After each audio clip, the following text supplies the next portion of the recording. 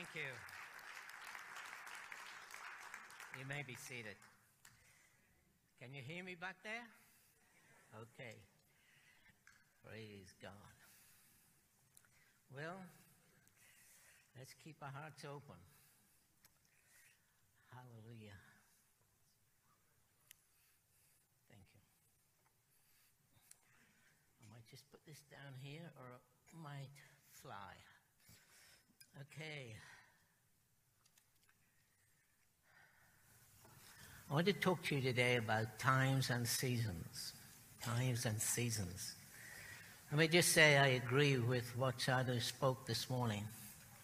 There couldn't be a better word for this nation at this present time. The nation hangs in the balance.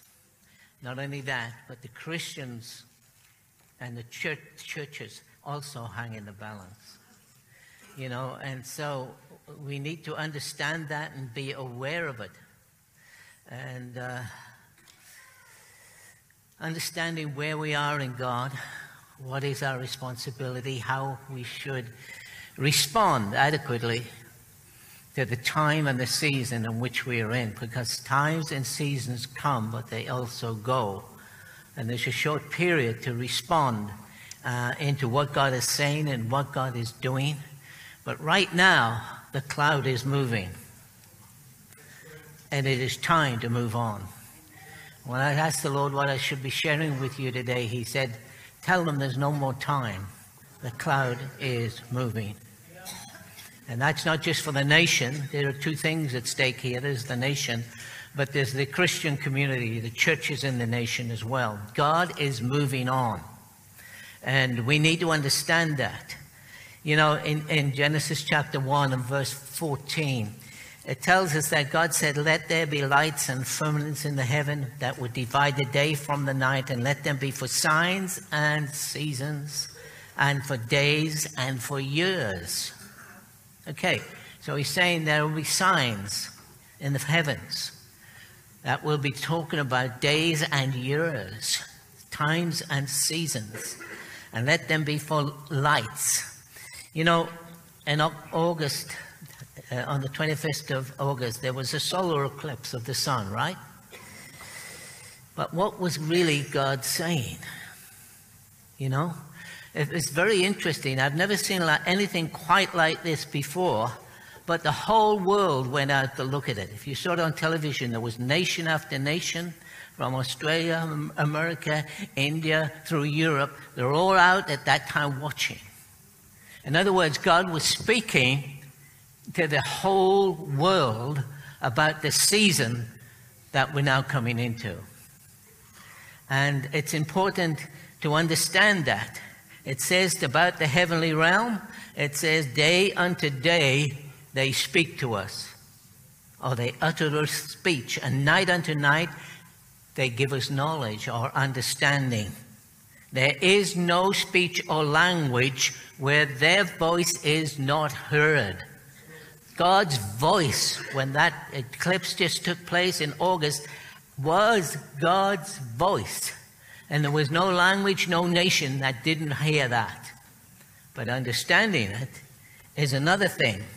And it says their line has gone out throughout the whole earth, and their words to the ends of the world.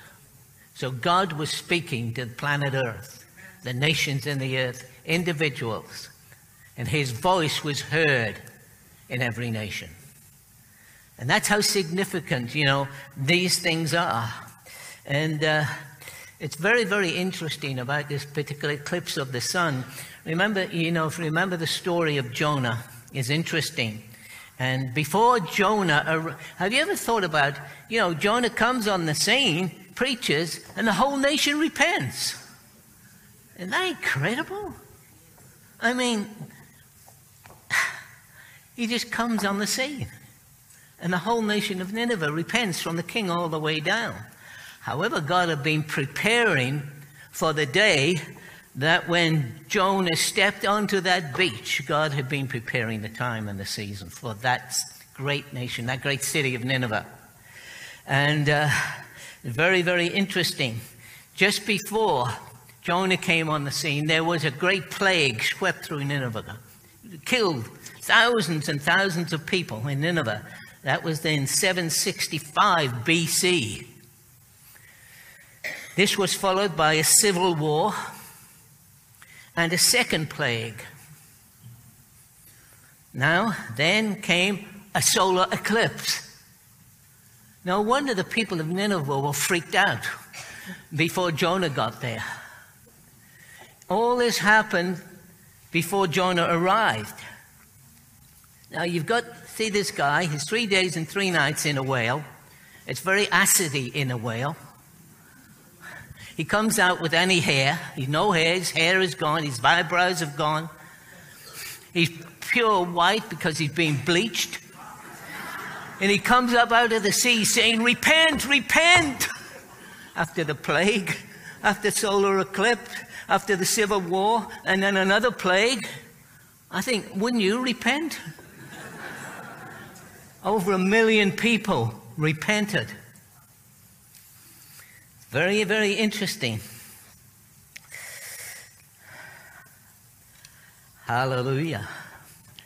What was God saying to us when I passed over in August? Coming again in 7 years' time, it will happen again. And that's unheard of in the history of what we know over the planetary systems. So we've got a 7-year interval here now in between. You see, revival, if you like, swept Nineveh. But it was after a time of great judgment. God prepared the people of Nineveh through judgment. And I tell you, this nation can go 2 ways. This nation is going to have a move of God, revival in God, but it can either be through judgment, or it can be through the escaping judgment and allowing things to turn around in the nation. And to be honest, I just don't know how it'll go at the moment. It is hanging in the balance. It's right there, hanging in the balance. And so we need to be acutely aware. But you see, that is happening. And I said, Lord, what do you want me to teach? He said, tell them it's time to move on. It's time to move on. You know, we've come so far, and we've kind of gotten into a rut of Christians doing the same things, right? Come on, don't stare at me like that. We've been doing this I'm going to keep away from those steps. We've been doing the same thing, right? That's been good. And sometimes it's not so good. Sometimes it is. Sometimes the worship is good. Sometimes it's terrible. Come on, let's be honest. Sometimes we get a big breakthrough. Sometimes we don't. And so we're muddling along, and that's good. That's nothing wrong with that. But God has got far much more than we have at the moment. And it is time to move on. You know, one of the most astounding verses in the Word of God is found in the Gospel of John, chapter 14 and verse 12. I mean, it's a remarkable scripture. It says, Jesus said, verily, verily, I say unto you, he that believeth on me, the work that I do, he you shall do also. And then he said, and even greater works than I did. What is that about? I mean, Jesus raised the dead. He stopped the wind. He multiplied fish. And he said, oh, you know, he said, you're going to do greater works. Can you believe for that? It's not blasphemous to believe that, because Jesus said it. He said, you will do greater things than I did. He raised the dead, healed the sick, cast out demons, turned water into wine. That's a good trick. Turned water into wine. You know, he could have just turned it into petrol. And maybe, you know, in these last days, things are going to get tough. There'll be whole long periods before without petrol or diesel. In the 70s, one of my assistant pastors ran out of petrol, and he was on to preach somewhere. I think it was at a camp, And he ran out of petrol, and he still had about an hour and a half to drive. So he got out of the car, walked around the car, and said, Lord, we're right out of petrol.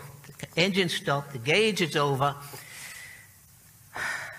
You're going to have to manufacture petrol for me. Got back into his car, turned it on, started, looks at it, the tank is full. Goes all the way. And that was in the 70s.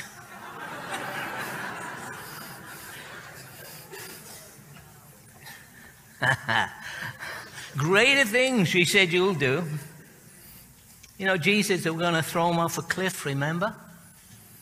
And he says he just passed through the crowd. I asked Enoch about this, and he said, simple, he just became invisible. I thought, oh, that would work too. Pass through the crowd. He's out in the middle of the lake, miles out on the sea, and there's a storm brewing, and all kinds of things are happening. And then suddenly, they're on the beach, ship and all, instantly, like that. And you will do greater works. Hello? Jesus said it. That's not me telling you that. He said, you'll do greater works than I have done. Why? Because it's the last generation on the face of the earth, and the glory of God's going to fill the whole planet. Thing is, God's moving on. And we need to know what we're moving on to and what to believe for.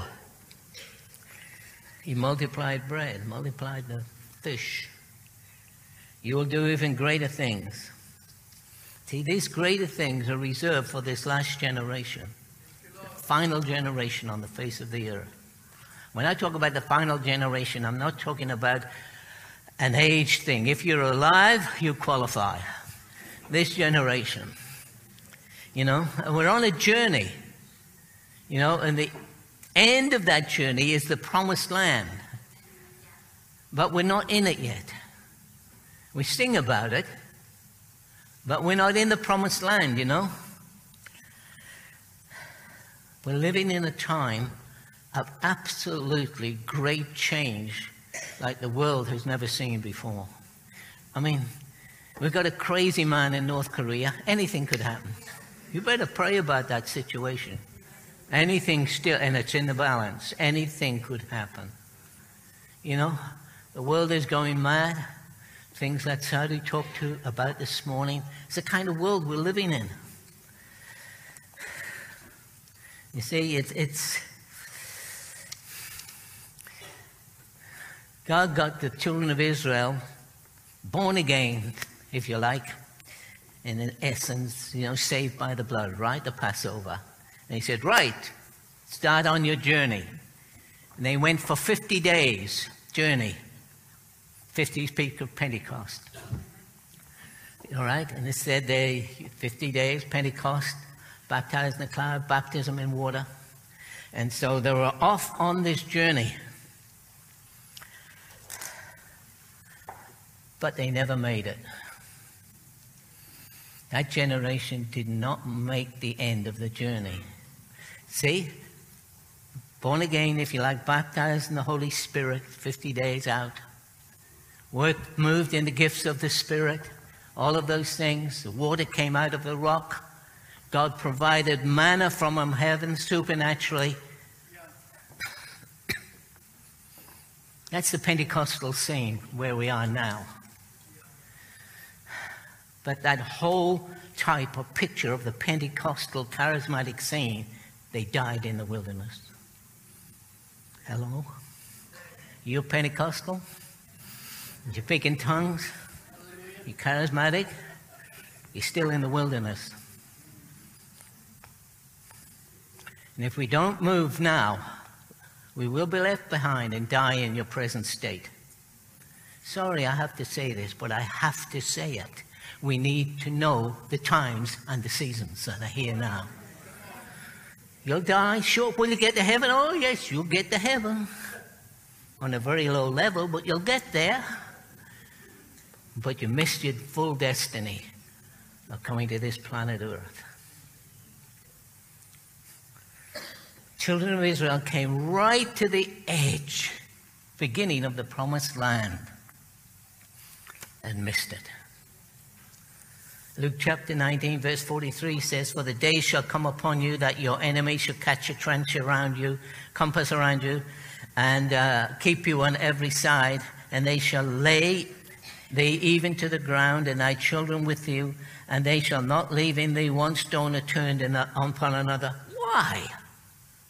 Because you knewest not the time and day of your visitation.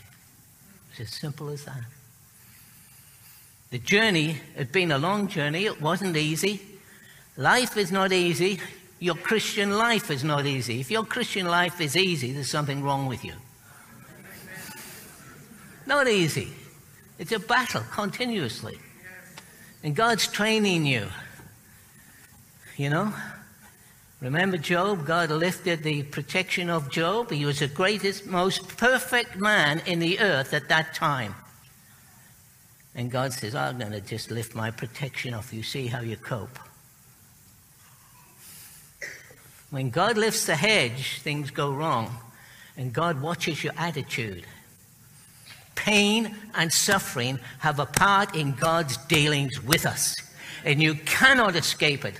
I don't care how much faith you've got, you cannot escape the dealings of God.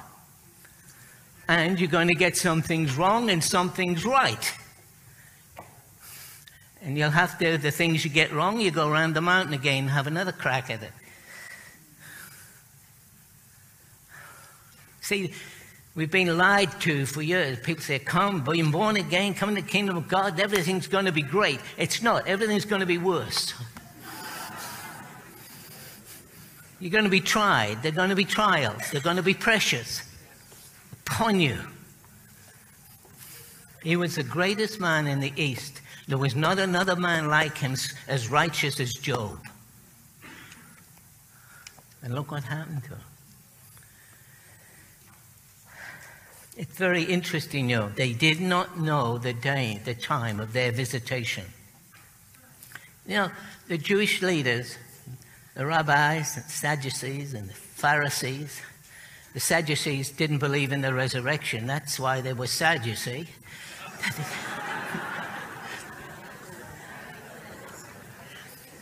But they came, we've been praying about, they've been talking about, preaching about the coming of the Messiah.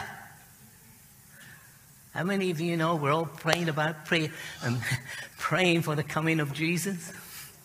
Well, that's what they were doing. They were praying. But when he came, the religious leaders of the day missed it. They didn't recognize who it was. Isn't that incredible? I mean, you know, for hundreds of years, they've been waiting for the Messiah. They missed the day of their visitation.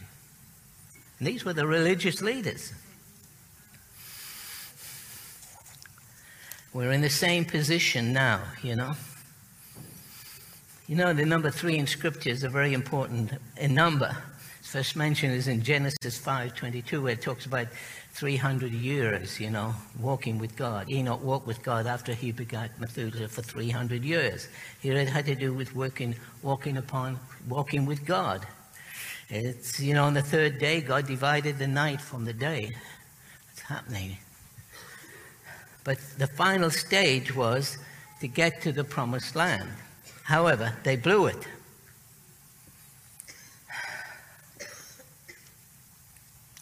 And the problem is that the vast number of the church does not recognize that we're in a time and a season, and the cloud is moving.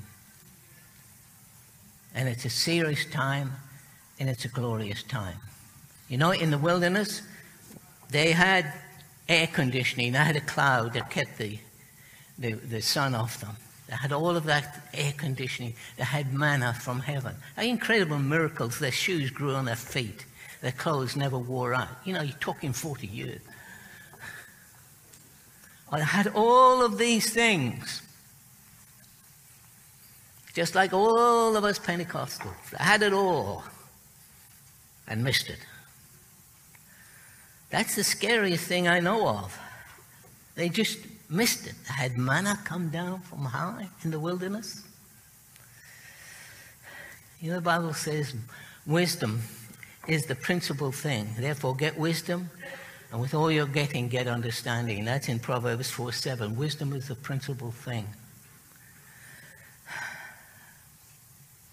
You know, the Pharisees and the Sadducees came to Jesus in Matthew 16, verse 1. They said this, the Pharisees also with the Sadducees came and tempting him, saying, show us a sign from heaven. And he answered and said unto them, when it is evening, ye say it will be fair weather, for the sky is red. And in the morning it will be foul weather today, for the sky is red and lowering. But O ye of faith, little faith, hypocrites, you can discern this face of the sky, but you cannot discern the signs of the time. Times and seasons. We have reached a cut-off point this year. We're entering into a season now called the last days. And all the scriptures, prophetic words that refer to the last days, we are now entering into. We have reached that point right now. It's like the fullness of time has come. You know, God said in Galatians 4 and verse 4, when the fullness of time was come, God sent forth his Son. What does it mean? When the fullness of time had come. God sent forth his Son, made of a woman, made under the law. Well, it's very, very interesting because the Romans had built sea lanes all around the world, shipping lanes all around the world. They built roads right up through Asia, right even to Britain. Then Jesus said, that's good. The fullness of time, the gospel can travel across all of those regions. When the fullness of time came, when it was ripe, the situation was right, he said, I'll send forth my Son. You know, the charismatic move was a great move of the 1970s. If any of you were in that move of God, it was an incredible move of God. Just before the charismatic move broke out, the cassette tape was invented. Interesting. Millions of people were hearing teaching all over the world through a humble little cassette. It all came in the fullness of time. The right season, God says, and it was invented. You know, we were sending out 600-700 tapes a week across the world during the charismatic move. And it was, wow, the fullness of time has come. The season has come to an end. You know, on the last day of May in 2003, that's 14 years ago, I was seeking the Lord. An angel appeared to me, a very powerful angel. He said, I looked at this angel. I was sitting outside, and I looked at this angel, and it was late in the afternoon, and he just stood there. And I said, well, why are you here? And he simply said, I'm sent from God to give you this message. Then he produced a container, like a water container about this high, and he put it on the ground, and water was dripping into it. And I watched this, and I kept looking at this angel and watching this, and then one last drop dripped into it, and it overflowed. And I thought, you know, what is this?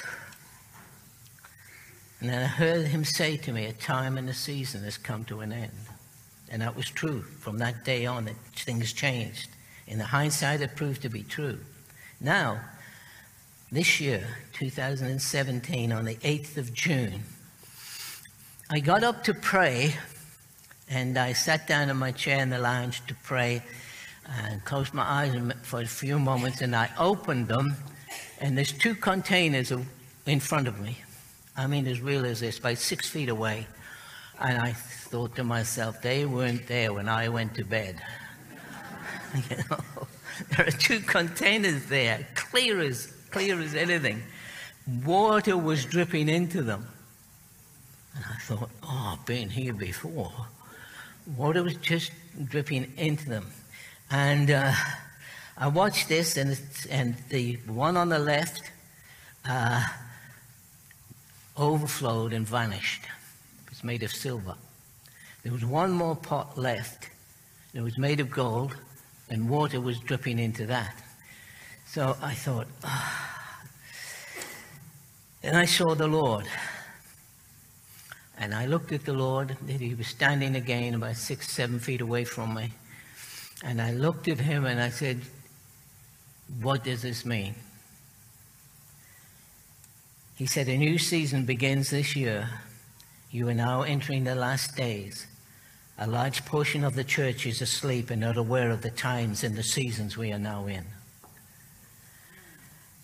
Scriptures, flash through my mind, 2 Timothy 2:20, but in a great house, there are not only vessels of gold, but silver, wood, and earth, some to honor, some to dishonor. If any man purge himself, it goes on to say, let him, he shall be a vessel of honor, sanctified and ready for the Lord to use.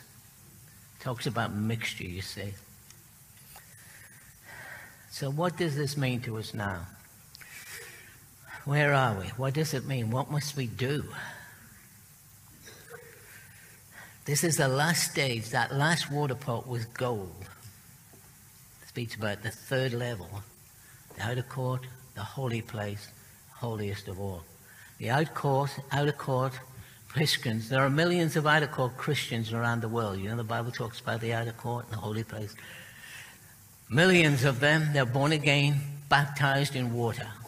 Right? But they're in the outer court.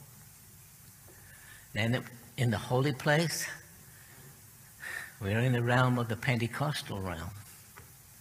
Candlestick, burning, table of showbread, intercession. At the end, table of intercession, or an altar of intercession. That curtain is about to move, and the church, those who are ready and willing and understanding and want to go on with God, are going to step right into the holiest of all. And the heavens will open above them. That's where we are going. And a new season, he said, begins this year. See, the children of Issachar had an understanding, which were men of understanding of the times to know what Israel ought to do. See, there are seasons of grace which usually involve a period of time to get things right, to line up with God and what he is doing, and then it comes to an end. The children of Israel got through to the edge of the promised land. Right, they could see it. And they said, no, too hard. And it just blew it. They lost it. God said to David in Psalm 95:10, 40 years long I was grieved with that generation, and said that people do err in their heart. That word err is a Hebrew word which means to vacillate. They vacillated all the time, didn't move on with God. And they have not known my ways. So I said unto them, I swear in my wrath, they should not enter into my rest, which was the promised land. So they came to the edge and lost it.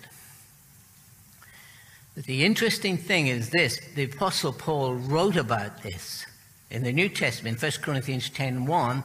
He said, moreover, brethren, I would not have you to be ignorant of what happened to those people in the wilderness. He said, don't be ignorant of that. Learn from them. Don't that they should be ignorant, how that all our fathers were under the cloud and passed through the sea, were all baptized unto Moses, and in the cloud and the sea, they ate manna from heaven, they all drank the same spiritual drink. This sounds like Pentecostal and charismatic. Sounds great, doesn't it? And they drank of that spiritual rock that followed them, and that rock was Christ. See, he said, no, that was a picture of what's happening to you and I today. 1 Corinthians 10:5, but with many of them, God was not well pleased, for they were overthrown or died in the wilderness. Now all these things, he said, listen to me, All of these things happened unto them for an example, for our admonition, us whom the ends of the world have come. Get it? He said, that's a lesson for this last generation. We're getting there. We're standing where they stood. They could see the promised land and didn't move into it. They had healing, miracles, but all of that stuff, but still in the wilderness. Last year in Yom Kippur, 12th of October, around Yom Kippur, 2016, I was waiting on the Lord, and the Lord appeared to me and said, I'm going to draw a line between good and evil in the church. I thought, whoa, that's pretty strong. He didn't say when, but he did say this. He said, this will be accompanied by cosmic events. And those who call evil good and good evil will be removed, both in the church and in the world. Whoa, I thought, there will be no more grace extended for this. I will expose hidden and plans of the enemy in the year of the 70. Especially, I will expose Hillary Clinton, Barack Obama, and others. He was saying, I will expose how evil Hillary Clinton is. You have no understanding how evil that woman is.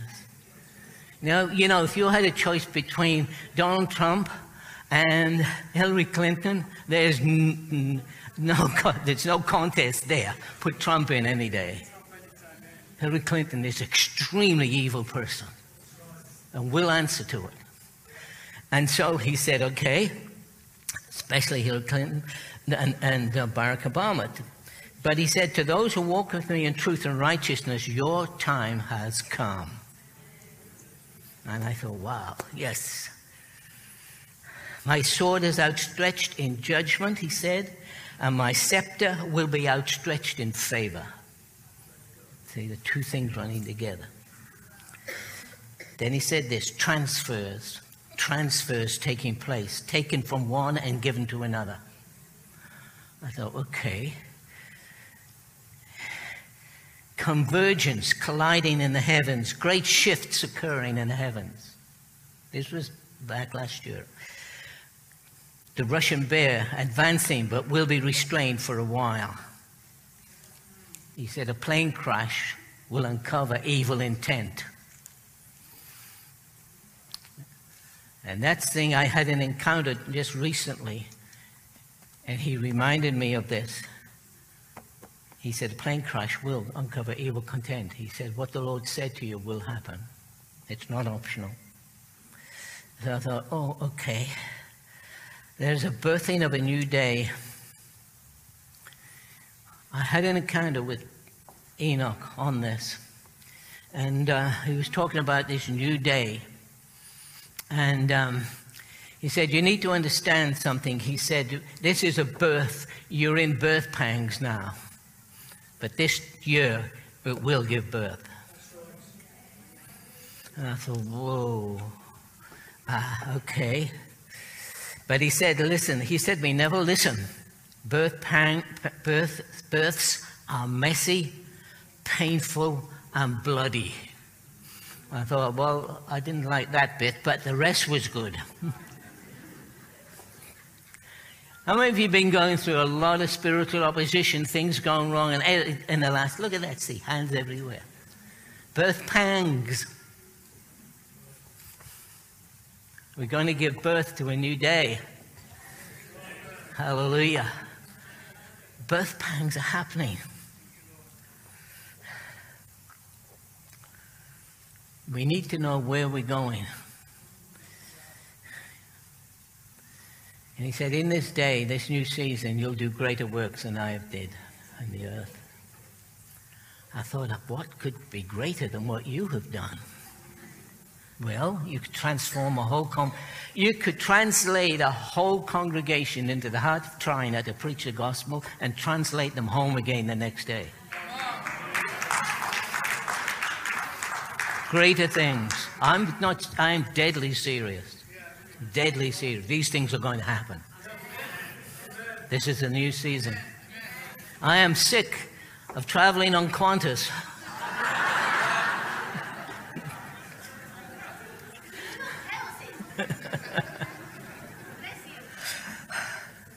You see, in Hebrews 12 and verse 18, Paul was saying to us, he said, "For you are not come to the mountain that might be touched and burnt with fire." He's talking about Sinai. You know, they came out of the wilderness, Sinai, Pentecost, all of that kind of thing.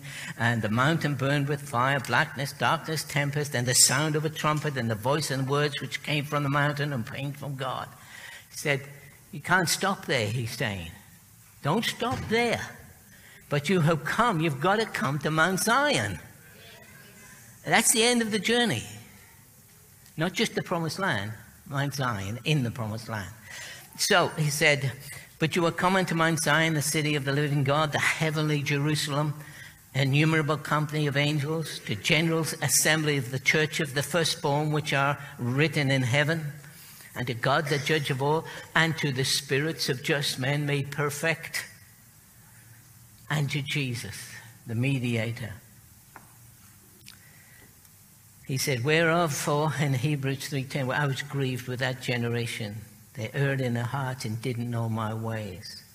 Paul was saying now, the end of the journey, the end of the age, this last generation, I'm going to take them into what we know as David's tabernacle on Mount Zion, an open heaven. And he said there, he said, you will begin to interact with the other realm just as easy as you interact with this physical realm. He said, you're coming to this city of the living God, the heavenly Jerusalem, an innumerable company of angels. Wow.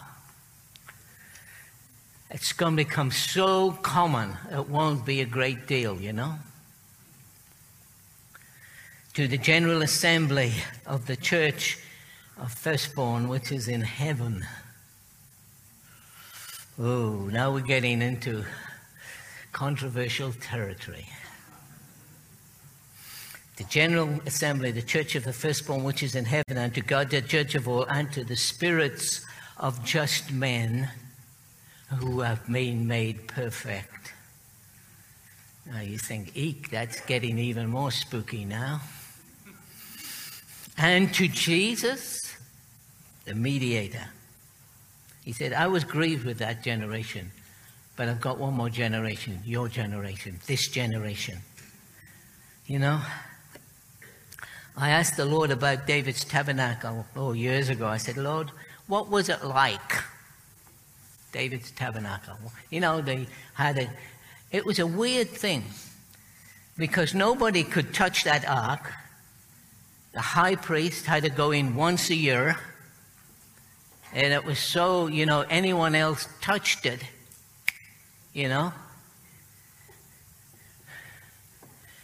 Remember when David was trying to bring the ark back? And it started to stumble and one guy touched the ark. And one flash and he was ash. He had gone. And now they put it back in the temple and said it's safe in there. David said, I don't know how we're going to bring this thing back. So he got this guy, Obed-Edom, and said, put it in your house. Obed-Edom's thinking, I don't want that in my house. It's a manifest presence of God. But right in the middle of all of this kind of stuff, David takes the ark, carries it on a cart, takes it up, and then gets it right with carrying it on his shoulder, puts it on Mount Zion, puts it there in a little tent, and the glory of the Lord filled everything around. It's hard to know how long that lasted. It was quite a long time. But I said, Lord, what did that look like? And I was praying one day, asking the Lord. I've been asking him for 2-3 weeks. What did that look like? One moment, I got up in the morning, and I was looking at it. I thought, there were people, there was a light at the top of the mountain.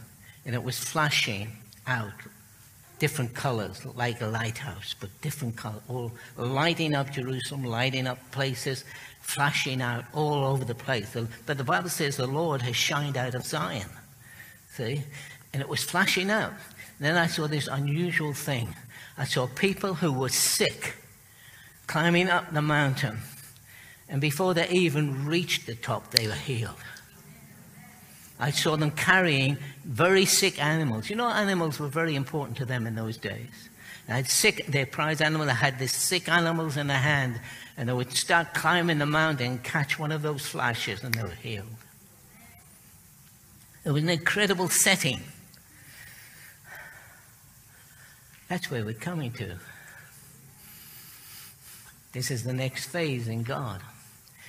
We want it to come without judgment, but it will come with or without judgment. We've got two options here. They experience healing, miracles, all of those kinds of things.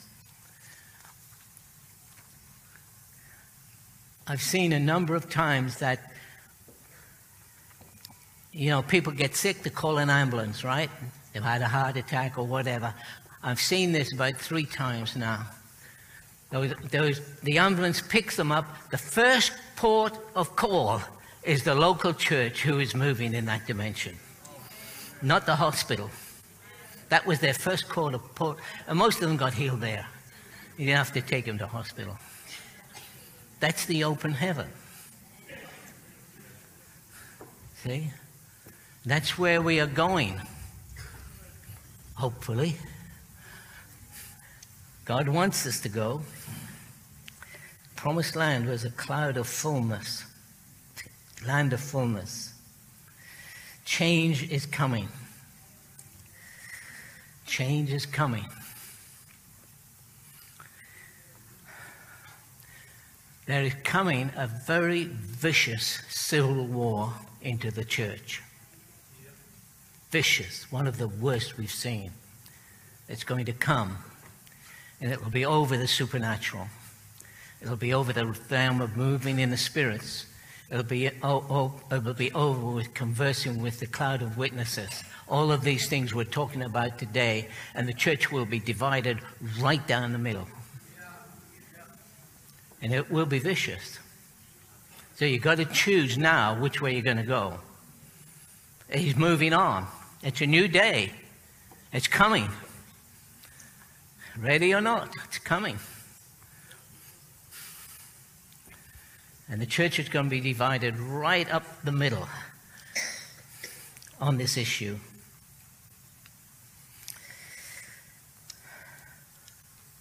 Facebook will be used to slander. The internet, well, it's happening now to a degree, but that's not as fierce as coming. You'll be considered of having lost the plot. Talk to angels.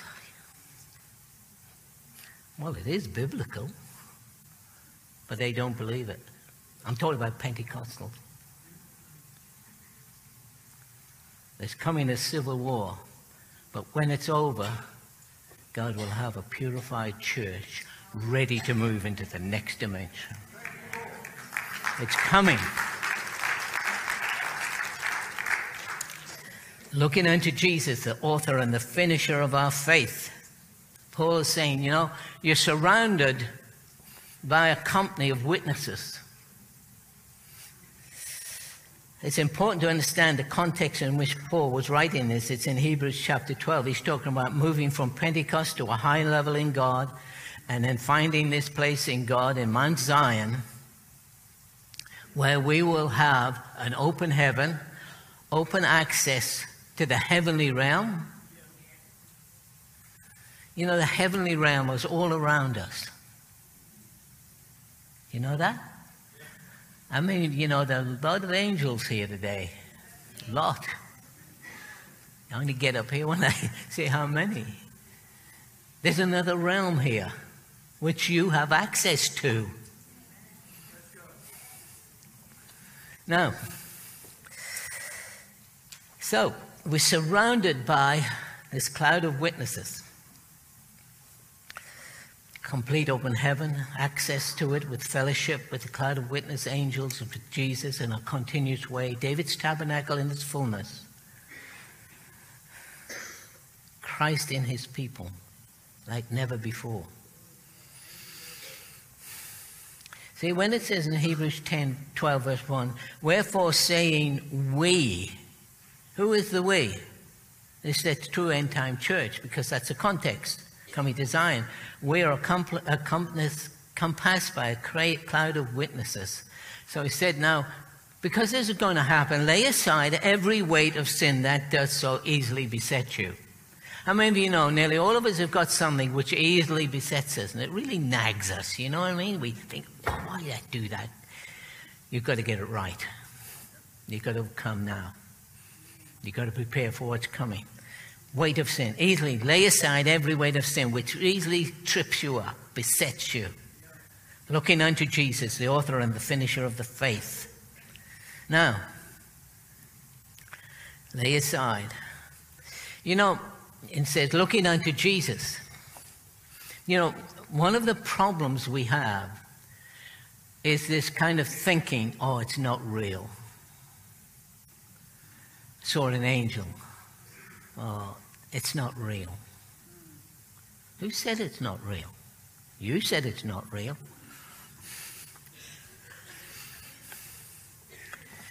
You see, we have this tremendous problem of crossing this barrier of this veil.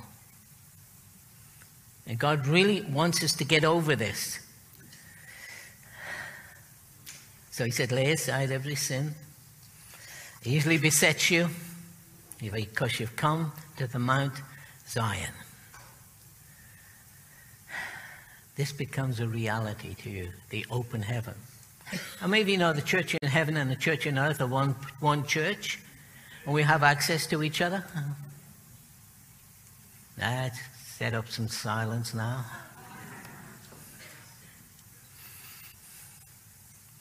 That's what Paul said.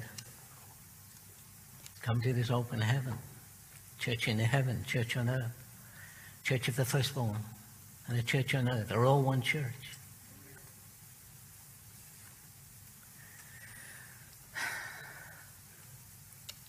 You know, this whole thing about the cloud of witnesses is going to be a stumbling point to a lot of Christians.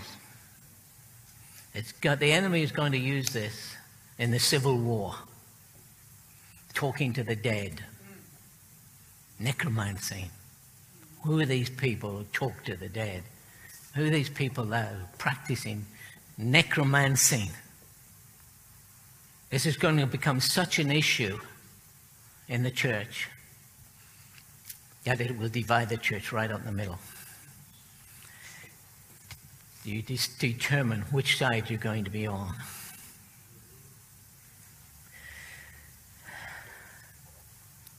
You know,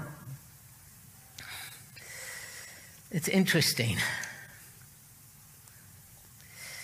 He says in Hebrews 12:25, see that refuse him that's not him that speaketh. For if those escaped who refused him that spoke on earth, much more shall we not escape if we turn away from him that's speaking from heaven to us.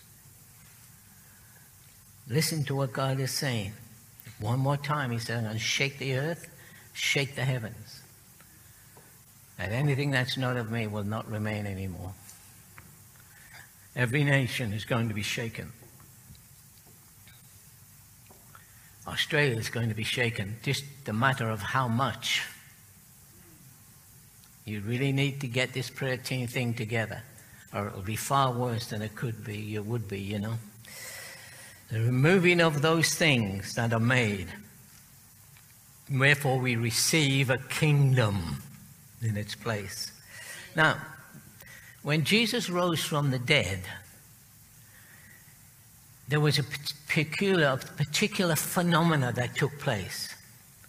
You know, it says in Acts chapter 1:9, it says, and when he had spoken these things, while they beheld, he was taken up in a cloud and received out of their sight. So here Jesus, he's taken up slowly on a cloud until he's gone, right? And when they looked steadfastly towards the heavens as they went up, it says, 2 men stood by who were dressed in white and said, which also said, you men of Galilee, why stand you gazing up into heaven? This same Jesus which is taken up from you into heaven shall come again in the same way, the like manner, which you have seen him go into heaven. Well, that's not going to happen, is it? I mean, think about it. What does it mean? Like manner. Like phenomenon. You know, Jesus is coming back, right? The white horses, shout, trumpets blaring. That's not how Jesus left. He just slowly ascended. But they said, these 2 cloud of witnesses who were standing there, Old Testament saints who had died, this cloud of witnesses, there's white is looking up into heaven. He says, you in heaven, shall so come, he will so come in like manner as you've seen him go. So, what do they mean? I mean, he's not going to come back, is he, in just a vapor. He's coming back with a huge shout and horses and scare the rest of the inhabitants of the earth to death, you know. What happened when he rose from the dead then? And it's just before he ascended to heaven. What happened before Jesus left? Because it said in the same way he will come back. The same will happen just before he returns. So, as he ascended, there's 2 men in white linen. These are men, not angels. 2 of the cloud of witnesses. What did Paul say about this? Let's move on to the next phase. The spirits of just men made perfect. Fellowship with these. General assembly of the church of the firstborn. So those men who appeared in white just before Jesus left were 2 of the clouds of witnesses. They had died long ago. This happened many times throughout the Bible. However, it is going to increase in these last days. However, Paul also said that Jesus would begin to appear to many in these last days. Now, it said unto the general assembly of the firstborn, church which is written in heaven, the judge of all, and to Jesus. What was he saying? Not just the spirit of just men, but Jesus. See, just before Jesus ascended, he began to appear in person to many people. And he said, just before he comes again, that same phenomena is going to happen again. And so it's like, okay, he started to appear. He appeared to Mary Magdalene, then many others. In 1 Corinthians 15:4 it says, and that he was buried and rose again the 3rd day according to the scriptures, and he was seen by Cephas and the 12. Okay? 1 Corinthians 5:16. After that he was seen about 500 people at the same time. This is going to start to happen before he returns. In like manner in which he went, the same phenomena that was in place before he left is going to appear on the earth before he returns. You're going to be in a service and Jesus will come and stand at the pulpit and preach to you. 500 at one time. It'll appear to many, many people.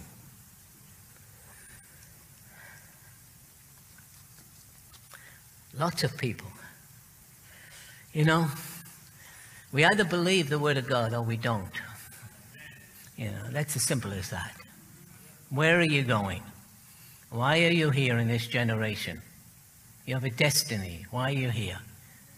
You're here in this last generation upon the face of the earth before the return of the Lord. Why were you chosen to be here?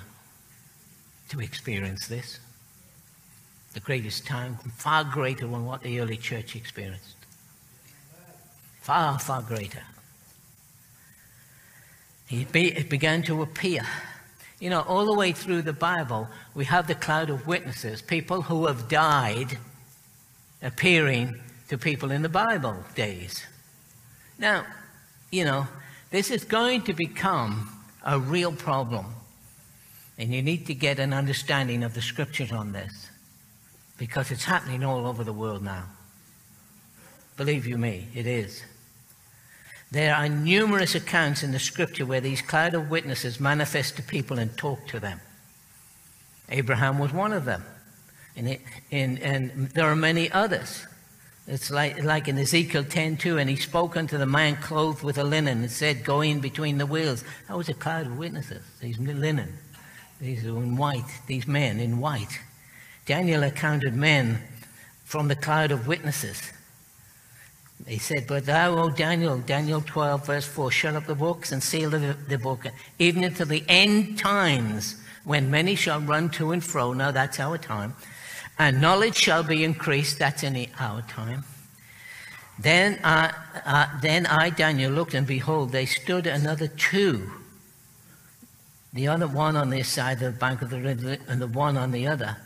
And one said to the man clothed in linen, these were not angels, which was upon the waters of the river, how long shall this be to the end of these wonders? And he said, I heard this man speak, this man clothed in linen, which was upon the waters of the river. And when held up his right hand, his left handed, and swore by heaven, he was talking to Daniel, one of the cloud of witnesses who had died long ago. Didn't say who it was. Came and talked to Daniel. See, these things are going to divide the church right across. I'm talking about, well, America and other places, but I'm talking about Australia. It's going to be a civil war over these things. So, you need to know the scriptures. On the Mount of Transfiguration, end of the 6th day, which we're living in now, the beginning of the 7th day, and Jesus spoke, you see, with Moses and Elijah, and the disciples heard them speaking. It was right there. Two witnesses. Two days with, you know, Moses and Elijah. Now, they've been dead quite a long time, right? Well, gone to heaven at least a long time. Now, they appear in visible form right up there on the Mount of Transfiguration. Talk to the Lord. Peter heard them talk. And so, was Jesus practicing necromancy, talking to the dead? Well, that would be ridiculous. But he was talking to some who had seemingly died. Now, that alone gives validation to the fact that the cloud of witness is going to be with us in these last days to help us, even teach us and be with us.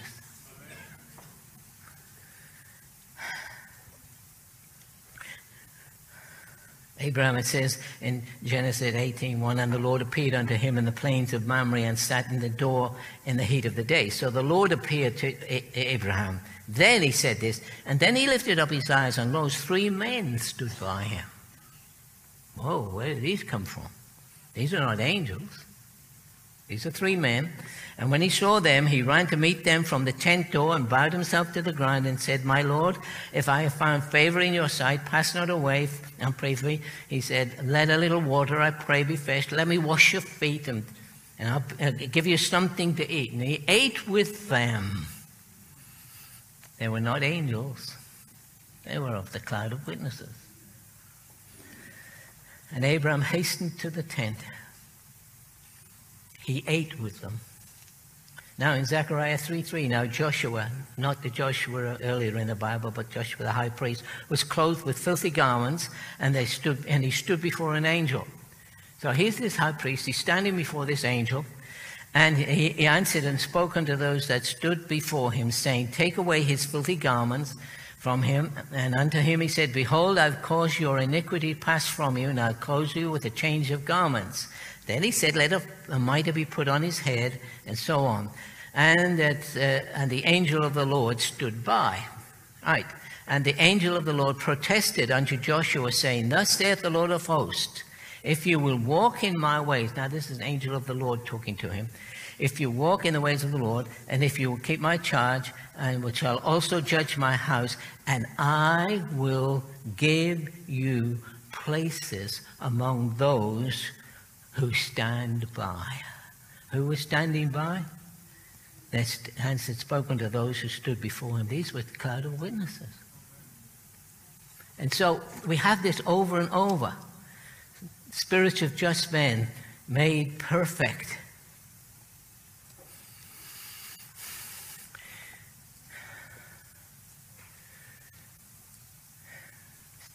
We're going to have some difficult days that lie ahead of us. There's no doubt about that. Life is not that easy out there, and it's getting worse, right? You're going to need some help on many, many fronts. Heaven is drawing closer to the earth, but two spirits kept them out of the promised land. One was fear, the spirit of fear, and the other was the spirit of unbelief. Two ruling spirits kept a whole generation of people out of the promised land. Fear, they didn't know what they were getting into. They said, oh, I don't know about this, the giants in the land. And unbelief saying, I don't know if we go in there, if God will protect us. We've got to overcome those two spirits. We're going where the church has not gone before. And fear and unbelief can be a real problem to us. I want to share some things with you I've not shared publicly before, I don't think. Okay. You know, Billy Graham reported that years ago, before the Iron Curtain came down, that Billy Graham reported that people would come carrying a whole lot of Bibles, would come up to the wall, the Iron Curtain, and find themselves hundreds of miles on the other side, giving out Bibles, then disappear and be back on the other side of the curtain. They were transported physically deep inside the North Germany, and it was like Billy Graham gave reference to that in one of his books. I keep seeing the face of Billy Graham now. I'm not a loony, just hang on.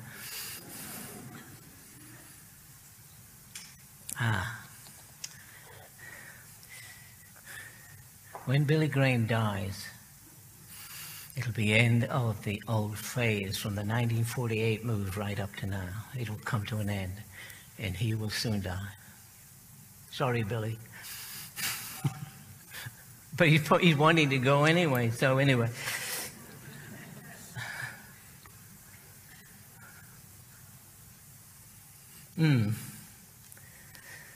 Well, on the 18th of October, 2016, 3 angels appeared to me in my office and said, you must wait upon the Lord, which I did that night, but I came so tired I fell asleep. And I thought, oh, well, I blew that. Then 11 days later, on the 29th of October, the Lord appeared to me and said, when your white horse appears, you must go with him. I kind of thought, well, I just kept it in my heart, you know. It's kind of things you do. I told Joe, my wife, and I said, you know, the Lord came and talked to me this morning and said, when your white horse appears, what do you think this means? She said, I don't know.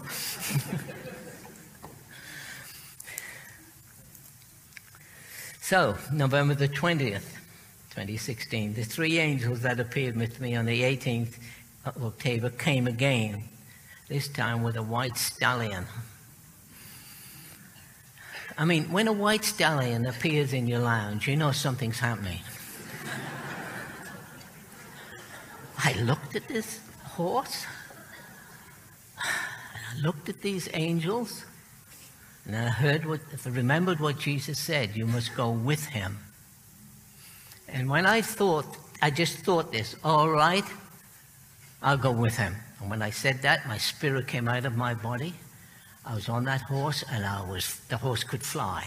I was flying. Now, doesn't this seem like, he's lost some of his marbles? These kind of things are happening all over the world. Just now, it's like they're coming out of the closet and telling you about it. Because it's like, it's a bit, So we were flying in what I thought to be about 10,000 feet up, clearly flying across Australia, and then India, into the Middle East, and then over Jerusalem, where we paused for a minute. I could see clearly the city, Jerusalem, and so on. And I thought, it's something to do with the city here or something. Then suddenly the horse moved off again. I thought somewhere in the north to northwest of the city, and started traveling again, and then suddenly went into a steep dive. Now that is a very bit disconcerting, because the earth is coming up at you at a very fast rate. And even though there are 3 angels behind you, you're thinking, what's going to happen? Well, we went down, didn't even hit the earth, we went straight through it. To my great relief, into a cavern. It was light, but not too light, into a cavern. And I said, well, we're in this cavern. So I looked around, wondering what was in this cavern, trying to get my surroundings would come into focus. And this cavern was filled with books and scrolls. So I got off the horse, and I could feel a very real presence of the Lord that instantly calmed me down. Then this man approached me. I looked at him, wondering who he was, so I said, "Who are you, and where am I?" He said, "I'm the keeper of these books and scrolls, and I've been expecting you." I thought, "You've been expecting me? Why?" Then he said, "I've got a scroll for you." I thought, well, now this is becoming interesting. "You have a scroll for me." And for that, he handed me a scroll, which was about this wide, thick, but about this wide, scrolled up. It wasn't just an ordinary scroll, scrolled up. And I said, "Well, what do I do with this?" He said, "Well, you can either eat it," I looked at it, or he said, "You can press it into your chest." I thought, I'll take the second draw, I pressed it into my chest, and it just disappeared. I thought, well, I thought about this at the time.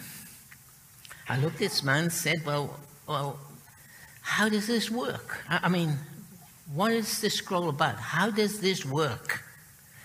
The man looked at me and he said this. He said, "When your spirit is back in your body, the contents of that scroll will be sent to the memory cells in your heart, not your brain." I thought, I knew that. We've got a lot of memory cells in our heart. That's why people who have heart transplants, have another life and memories. So I thought, in fact, some scientists are now saying we've got more in our heart than in our head. But I thought, well, that would be fine. It into my heart, the memory cells. I said, well, but okay, that's fine, but how does this work? How do I get it out? He said, well, it will be released slowly to you in Revelation. And he said, particularly when you're writing. And I thought, okay. Slowly into my consciousness through Revelation. I thought, well, this sounds good. I said, well, hang on. What's written on the scroll? I said, what is this scroll?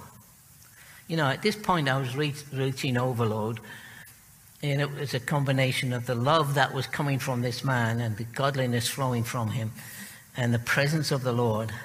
And I said, what is in the scroll? He said, some of the writings of Enoch that have not been published. I thought, wow, that's neat. Then I thought, well, will I remember all this? And with that, I mounted my horse and we were gone. Same journey back. And I returned home, as it there, And I thought, I'm standing up. I didn't fall asleep. I wasn't dreaming. This actually happened. Now, you can say, oh, well. He said, I said, what's on the scroll? He said, the teachings on Transfiguration by Enoch. And I thought, Lord, you know, the majority of the church are going to think I'm nuts. And some of you probably will too, but it happened. I can't deny these things.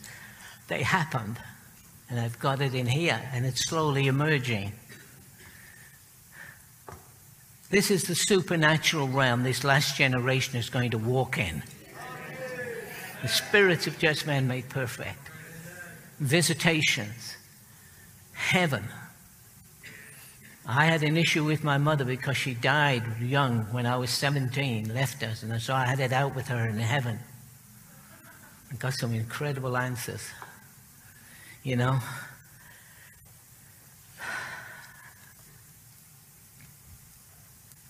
It's interesting. You know, one of the things Enoch said to me was, the Lord does not come and go. He said this to me before. The Lord does not come and go, you do.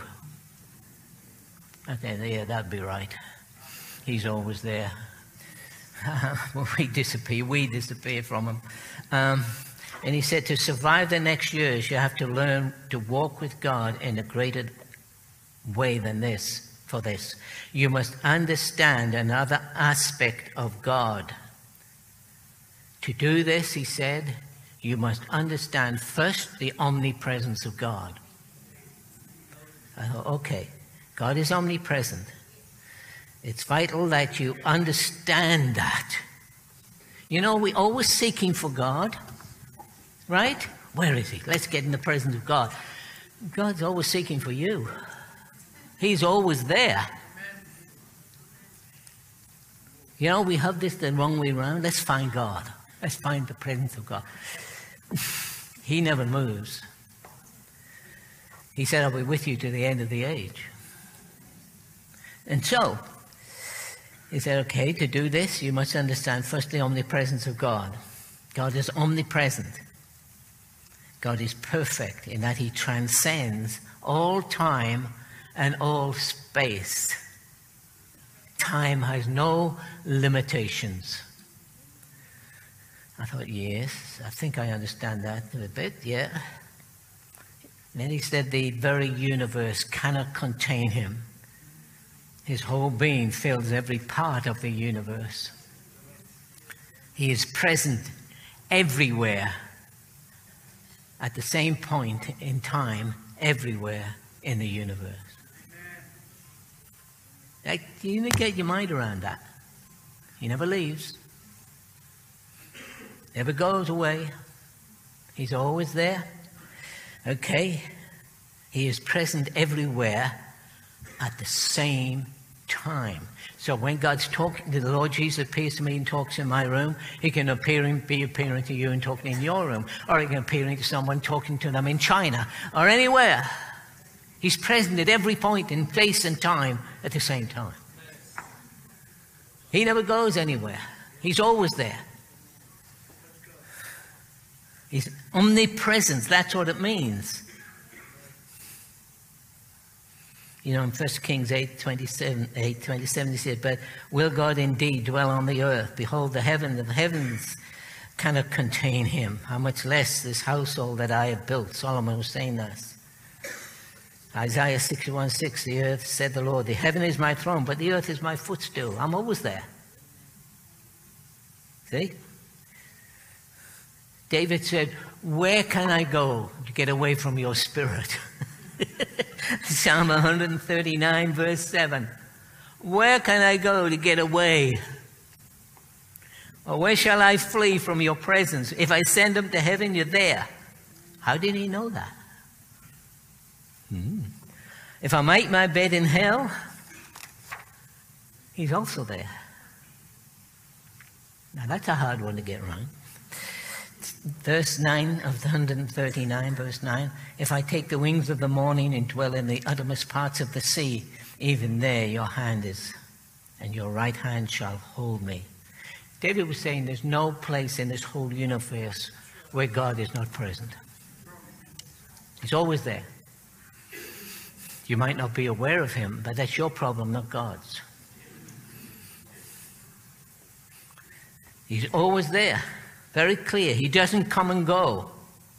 He may lift the awareness of his presence, but he's still there. He's omnipresent. Hebrews 13 verse 5, he said, I will never leave you nor forsake you. Never means never. No matter what situation you're in. I will never leave you. So I might boldly say, because of this, the Lord is my helper, and I will not fear anything, because he is always with me. That's how you overcome the fear of what's coming on the face of the earth. He said, when you reach the end of this world, the end of the age, he said, I'll still be with you. Another thing Enoch said to me, he said, Christians are walking in the wrong order. And I said, well, what do you mean? He said, well, you walk in body, soul, and spirit. He said, you must reverse this order that most Christians exist in. That is the body, the soul, and the spirit. This is not the order that man was created to walk in. I thought, okay, yeah, I think I know that, yeah. I think I've even preached on that. And he looked at me and said, yeah, but you didn't get it all. I thought, all right. You must reverse the order to spirit, soul, and body. Now, how do you do that? You must wear your spirit. You know, essentially, you are a spirit. Now, how many of you have thought today about your spirit? See? You all look guilty. How many of you have thought about your spirit today? It's a real person. It's more real than your physical person, you know. He's filled with light and color, power, filled with the seed and the DNA of God. That's who you really are. But we neglect him. We ignore him. We've got to start wearing him on the outside. In other words, let God arise within us. God in your spirit. And the enemies in our soul and body be scattered. To rising within us. So I said, okay. I said, what more do you have to say about this? He said, well, awareness will determine the order. I thought, yeah, I know that. You must use awareness to reverse the order. He said, seeing oneself in the right order, if you do this, it will eventually become permanent. You hear what I'm saying? Now, this is extra biblical because it's off a scroll and stuff, and it's Enoch talking to me, but it's not unbiblical, right? There's a difference. It's extra biblical, but it's not unbiblical because the Bible talks about this in the New Testament, you know. And so we're told to walk in the Spirit over and over and over and over again, but we're not told how to do it. See? Then he said something. He said this to me. What you see as the order will eventually become the order. It's a matter of what you are consciously aware of. I thought, yeah, I know that. I almost at this point dipped into quantum physics, but I held myself back.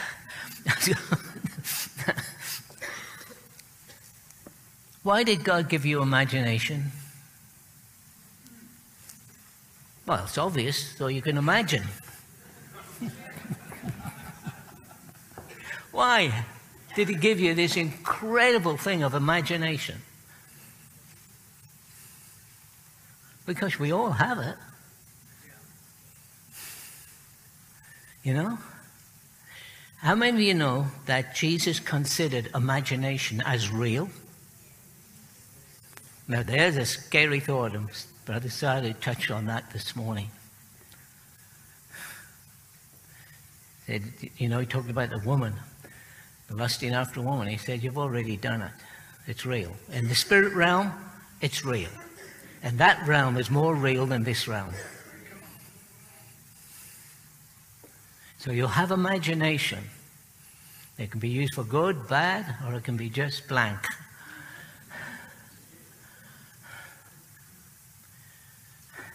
You use your imagination. The Bible says, looking unto Jesus, the author and the finisher. How do you do that?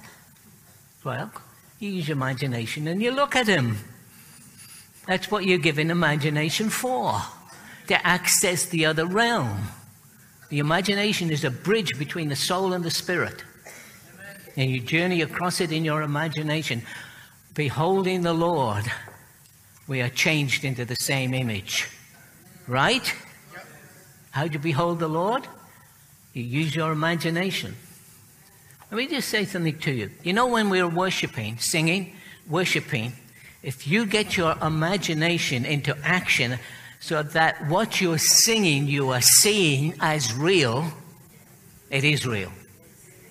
It's going to transform the way we worship. You're given this faculty to connect with the unseen realm, the eyes of the heart.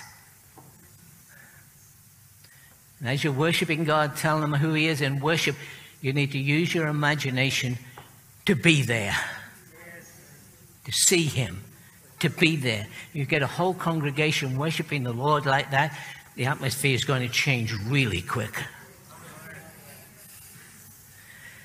And so, he said, if you need to see your spirit as being larger than your physical body. Now, you can't, it's like, after a while, as you practice, as you focus on the Lord, this is part of focusing on the Lord. As you focus on the Lord, or you focus on your spirit as being larger than your body, let God arise and our enemies be scattered within us. So you're looking at the Lord, you're looking unto Jesus, you see him, you say, it's just my imagination. Why did God give you imagination? So you could connect with him in the other realm. That's how you connect. Beholding the Lord, we changed into the same image. From glory, one level of glory to another. Awareness, he said, will determine the order. You must use awareness or your imagination to reverse the order.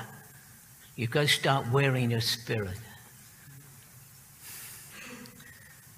Let your spirit be enlarged. If you continue to do this, you will create a permanent right order. You'll be more aware of your spirit than you are of your physical body. The order will be reversed, you see, through awareness. Awareness creates connection.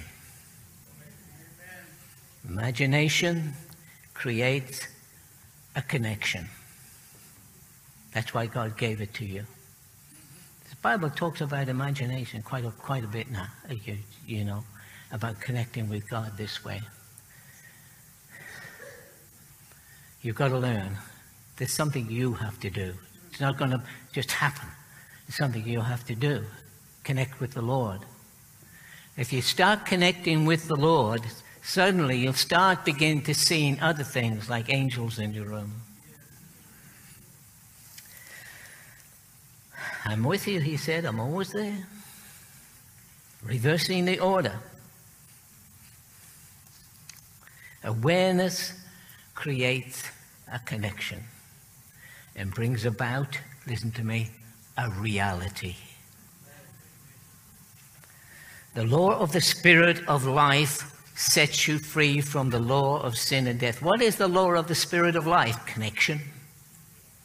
It's connection. That's the law. This is a law. Like gravity is a law. The law of the Spirit of life. You're going to be full of the Spirit of life. You've got to see your spirit filled with God. and filled with light and filled with color, a magnificent being. Because that's who you are. You know, some churches, preachers in some Pentecostal churches, they really think you're nuts. You know what? I don't care. We've come too far now to go back. If you want to go on, we can tell you a little bit on how to go on. But you have to do most of the work. Awareness creates a connection. This in turn, Enoch said to me, this in turn will increase the reality of the armor of light that clothes you. I thought, oh, that makes sense. Yeah, because you're full of light, and if that's now coming through on the outside. Discipline, you see, is required. Discipline. Now he said this to me. We've still got some time? Yeah, okay. He said this to me. He said, no. He said, you often see the Lord on the external to you. I said, yes, most days. And usually when I'm preaching, the Lord will stand next to me because I'll put him there. I'll see him there. David said, I put the Lord at my right hand when I go into battle. How did he do that? And that scripture is repeated in the New Testament, in Acts, the book of Acts. And so it's like, he said, seeing the Lord in you, external to you, is stage one. He said, but seeing the Lord in you, looking out through you, is stage two. There's a difference, you know. You can see him in there or you can see him here. And I thought, oh, okay. You know, church history is filled with people who walk with the Lord like this. You know, great people. Haven't you heard of Francis of Assisi? He appeared in my room one day and talked to me about creation. I tell you, that man knew a lot about creation. If I get time through this time, I'll share some things with you. Creation wants to cooperate with us. He wants to take our side in the coming conflict. Francis of Assisi was a man who knew about creation, knew about birds, knew about animals, had a rapport with them. The whole of creation is waiting for us to get it right, a manifestation of the sons of God, so they can join with us. They can be redeemed from what Adam brought upon them, join with us and finish the battle. Creation wants to do that.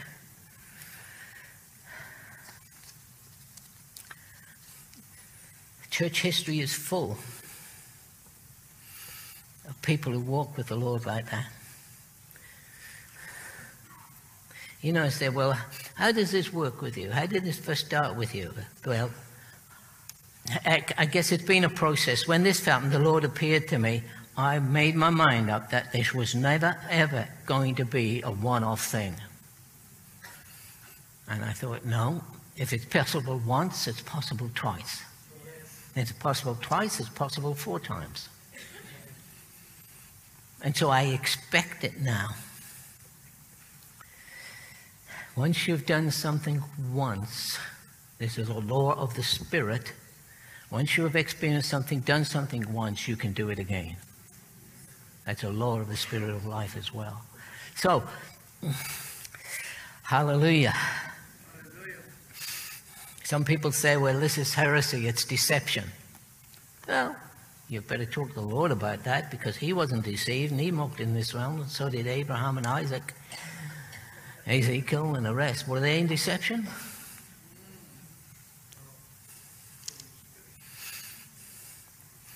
You know, John said in Revelation 1:10, he said, I was in the Spirit on the Lord's day and heard behind me a great voice, and this trumpet was talking to me.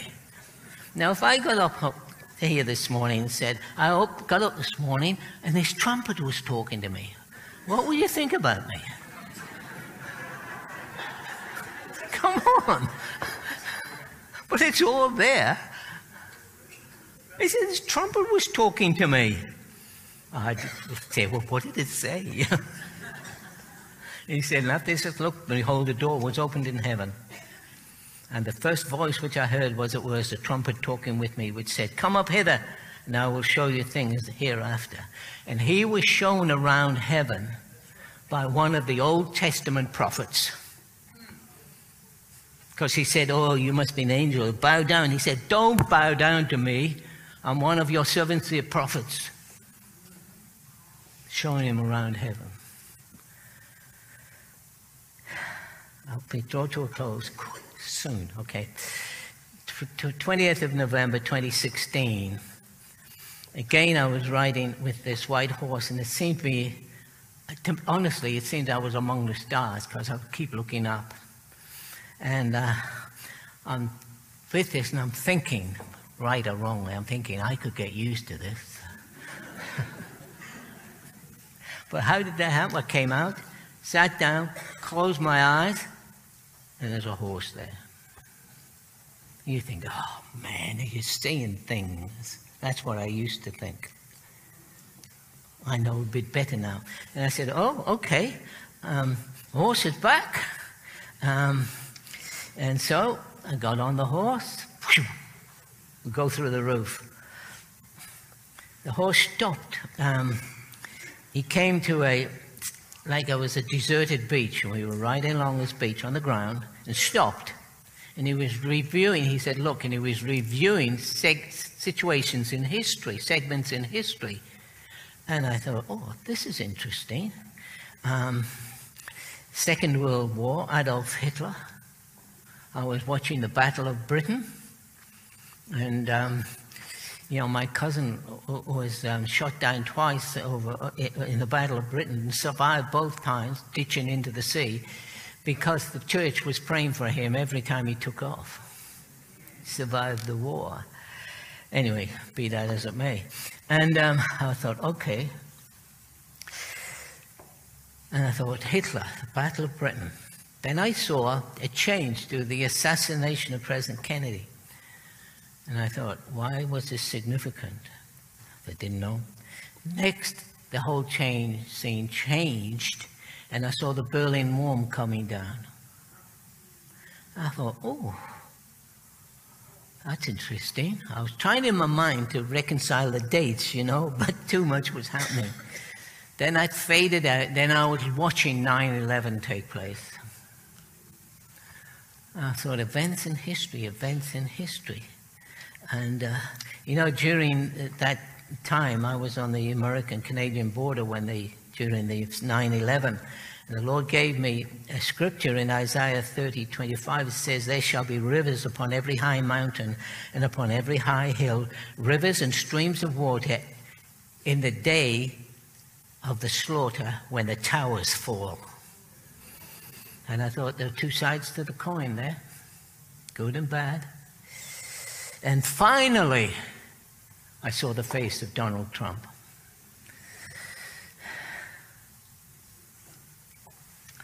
And I thought, well, why am I seeing this? And I thought, why am I seeing Donald Trump? And, no matter what you feel about Donald Trump, he was God's choice. God was very gracious, not allowing Hillary Clinton to get into office. And so, okay.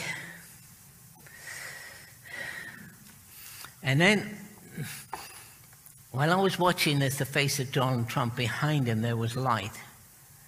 The light starting to arise, and I felt that was a bit on America and maybe on some of the rest of the world. But the scene changed again.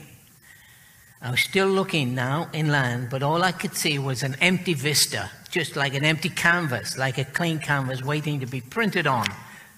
And I thought, oh, what is this? Then I heard the Lord say, you will make what you make it.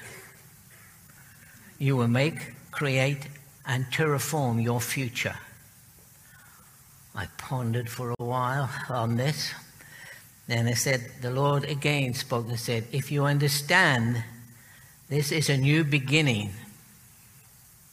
in my purposes for my people, and you all have a choice.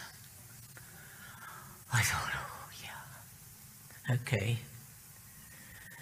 time to cross over Jordan. You can remain where you are, or you can believe all of these things are possible because they're biblical and they're available to you. You know, these lies, these are for special people like prophets and seers. No, no, no. These are for God's people to walk with Him in all of these realms. They are available. You know, you'll have a choice, He said. You can cross over Jordan, or you can remain in the wilderness, or cross over to the promised land. I thought, oh, yes, okay. Time to grow up, folks. You know, there's envying, backbiting, jealousy, divisions in the church. You walk as men and not as sons of God. The church divided cannot stand. That's why this division's coming. It's going to wipe out one side and let the other arise. God's going to soon divide the sheep nations from the goat nations, and the sheep Christians from the goat Christians. It's always two sides. You see, there are many said, who were Pentecostal, they said, many in that day will say, Lord, we've prophesied in your name. In my name we've cast out demons. We've done works in your name. And he said, I don't know who you are. I can't see any love coming out of you at all, only ambition.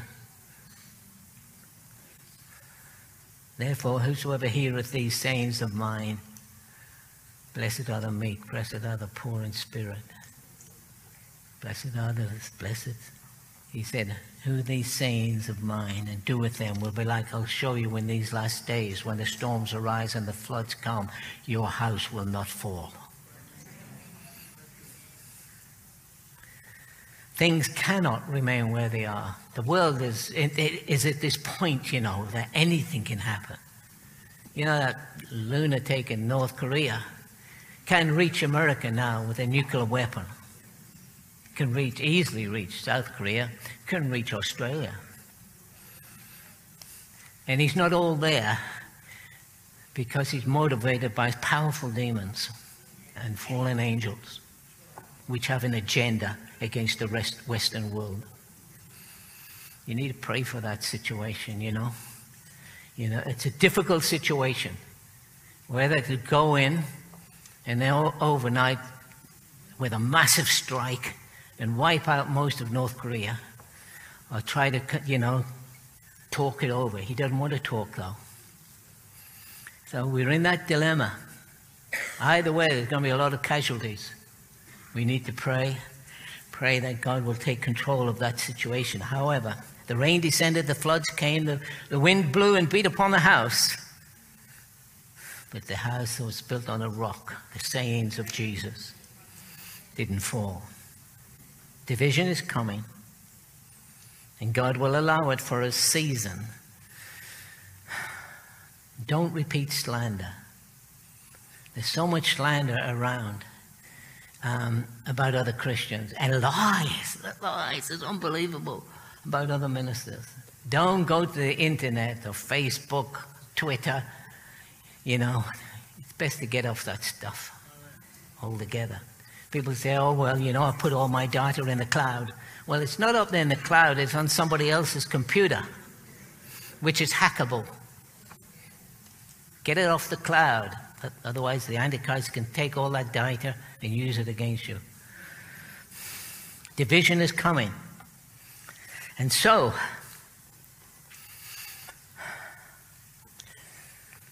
where do we go from here? You know, it says nobody can see. They say, I've had this where this minister argued with me. Nobody can see God and live. And I say, well, I have seen God and I'm alive. And he said, no, brother, you are deceived. You know, the natural man received not the things of God. The Bible is full of it, but they don't see it. It said in Exodus 33, and the Lord spoke unto Moses face to face as he would speak to a man. Hey, that's God, you know. In the Old Testament. It says in Exodus 24:9, then Moses went up, Aaron, Nadab, and Abihu, and 70 of the elders, and they saw God of Israel. And under their feet were paved with works of sapphire stones, and as it were, the body of heaven in its clay. 70 at one time saw God, and they didn't die. That's a problem to these people who are saying, you know, you can't see God and live. I can say, well, every time you have an encounter with God, something dies within you, which is of the flesh. That's another thing. You know? Oh, dear. Necromancy, calling up the dead. You know, well, you die and go to heaven. Are you dead? You're more alive than me. Come on. You're not dead. You're not the dead. The dead is talking about here in trespasses and sins. No man can see God and live. It was the word for man there is the unredeemed man.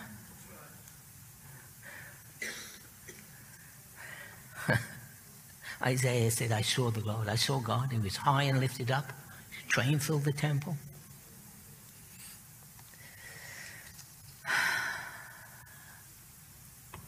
So where are you going?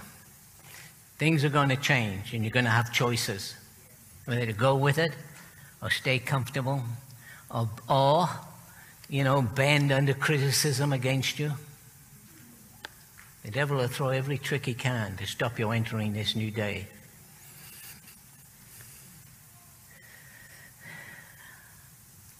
You know, I've buried hundreds of people, because I used to be on call at the local hospital for anybody who wanted a minister who was dying. And I was called, not a lot, but quite some time. The number of times that they would say to me, I see someone standing at the end of my bed. I see my brother. I see my mother. It's not an illusion. It's real. When William Booth was dying, his whole family turned up in his room to encourage him. That was William Booth, the founder of the Salvation Army. Were they necromancers? Of course not.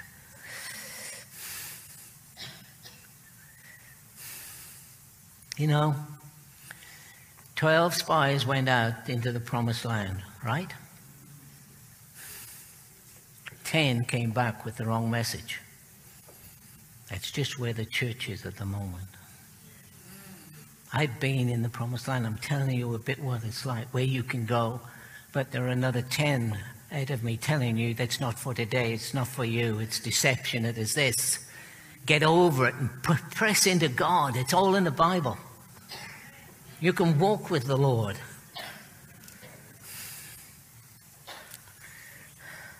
If you believe a lie, well, it's true for you.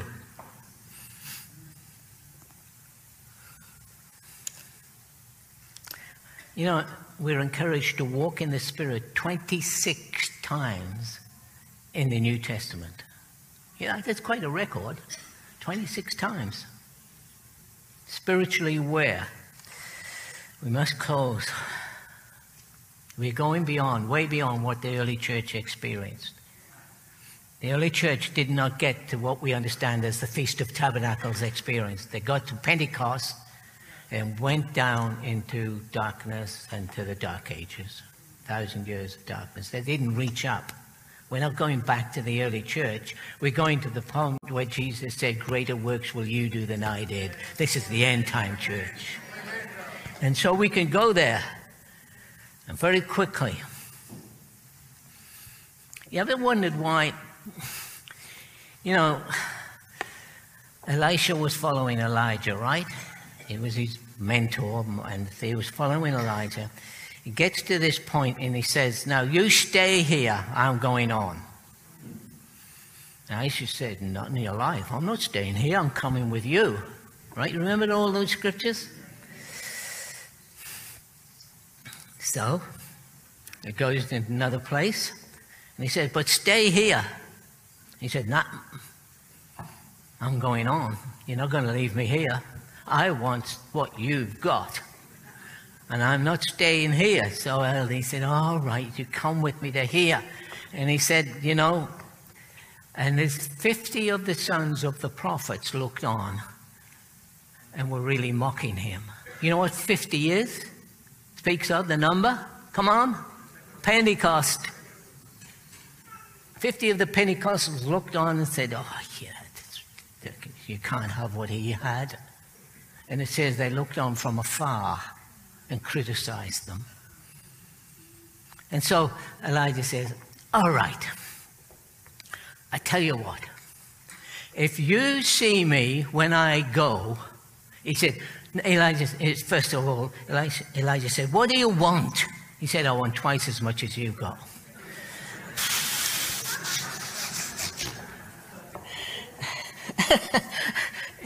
Elijah looked at him and said, that's a hard thing, you know. That's what literally he said. He said, but if you see me when I go, you can have my mantle in a double portion. How many of you know he would have clung to him like it?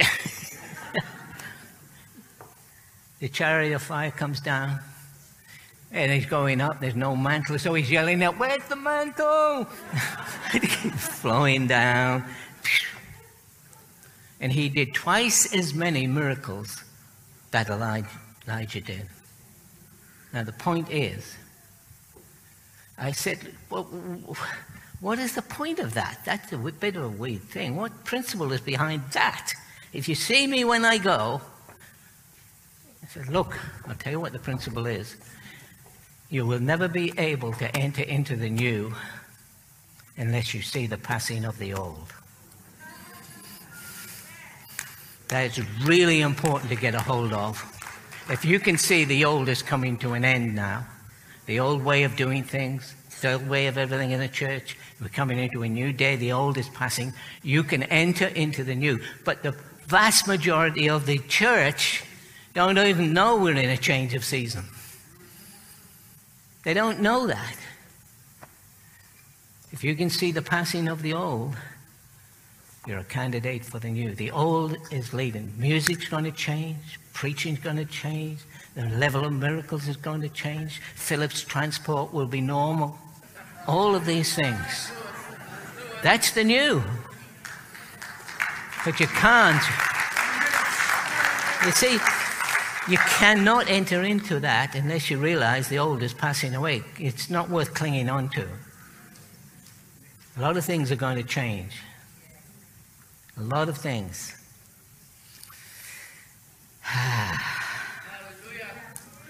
Passing of the old. So it's there. We have a choice.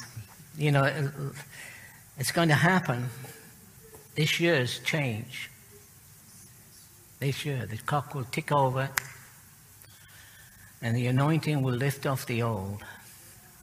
Now, let me tell you something serious.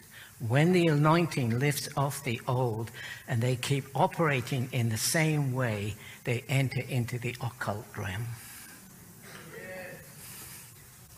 When the anointing lifts and you continue trying to do the things they've done, and don't embrace the new, they're against the new, the anointing lifts, they're going to go down into another dimension altogether.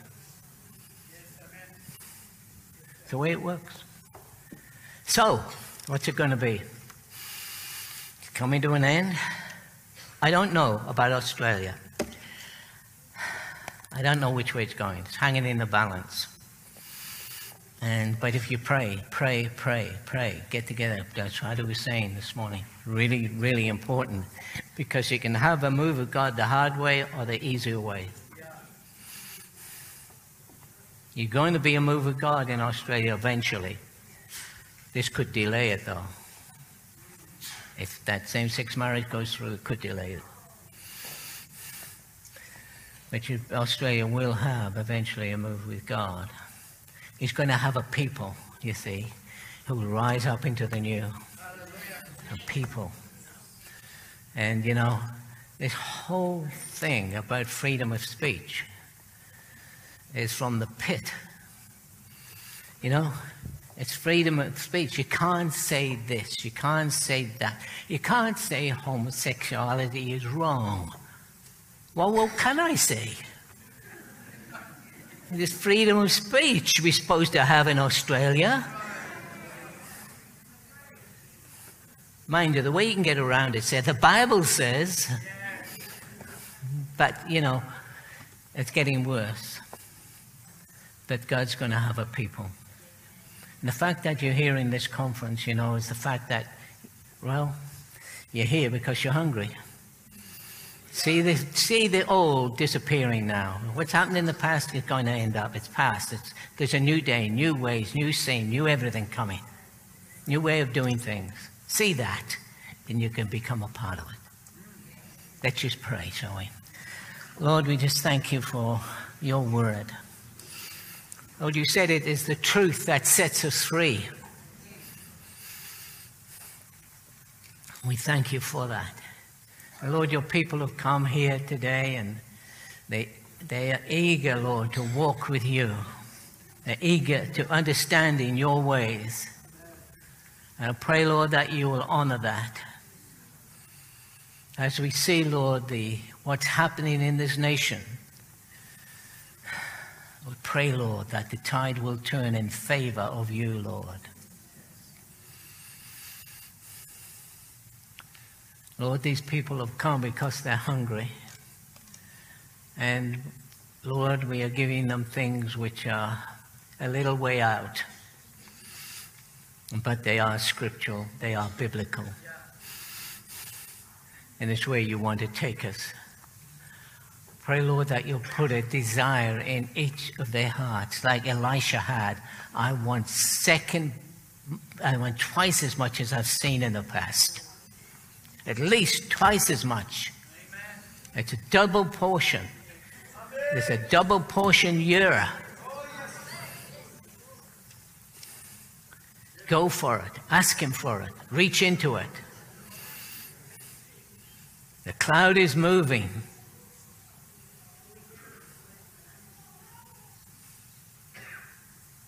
Thank you, Lord.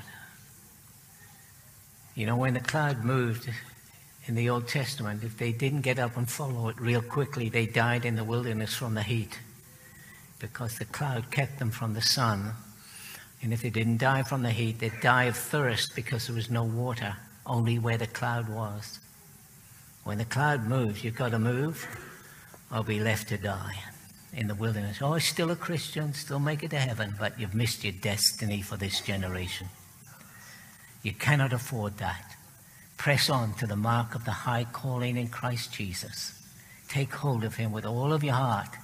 Take care of the sins that easily beset you. Straighten things up in your life. Reorder your life so you have time for the Lord and with the Lord. And he will honor that because it's at a time and a season that he wants to honor your pressing into him. In Jesus' name. Amen. God bless you.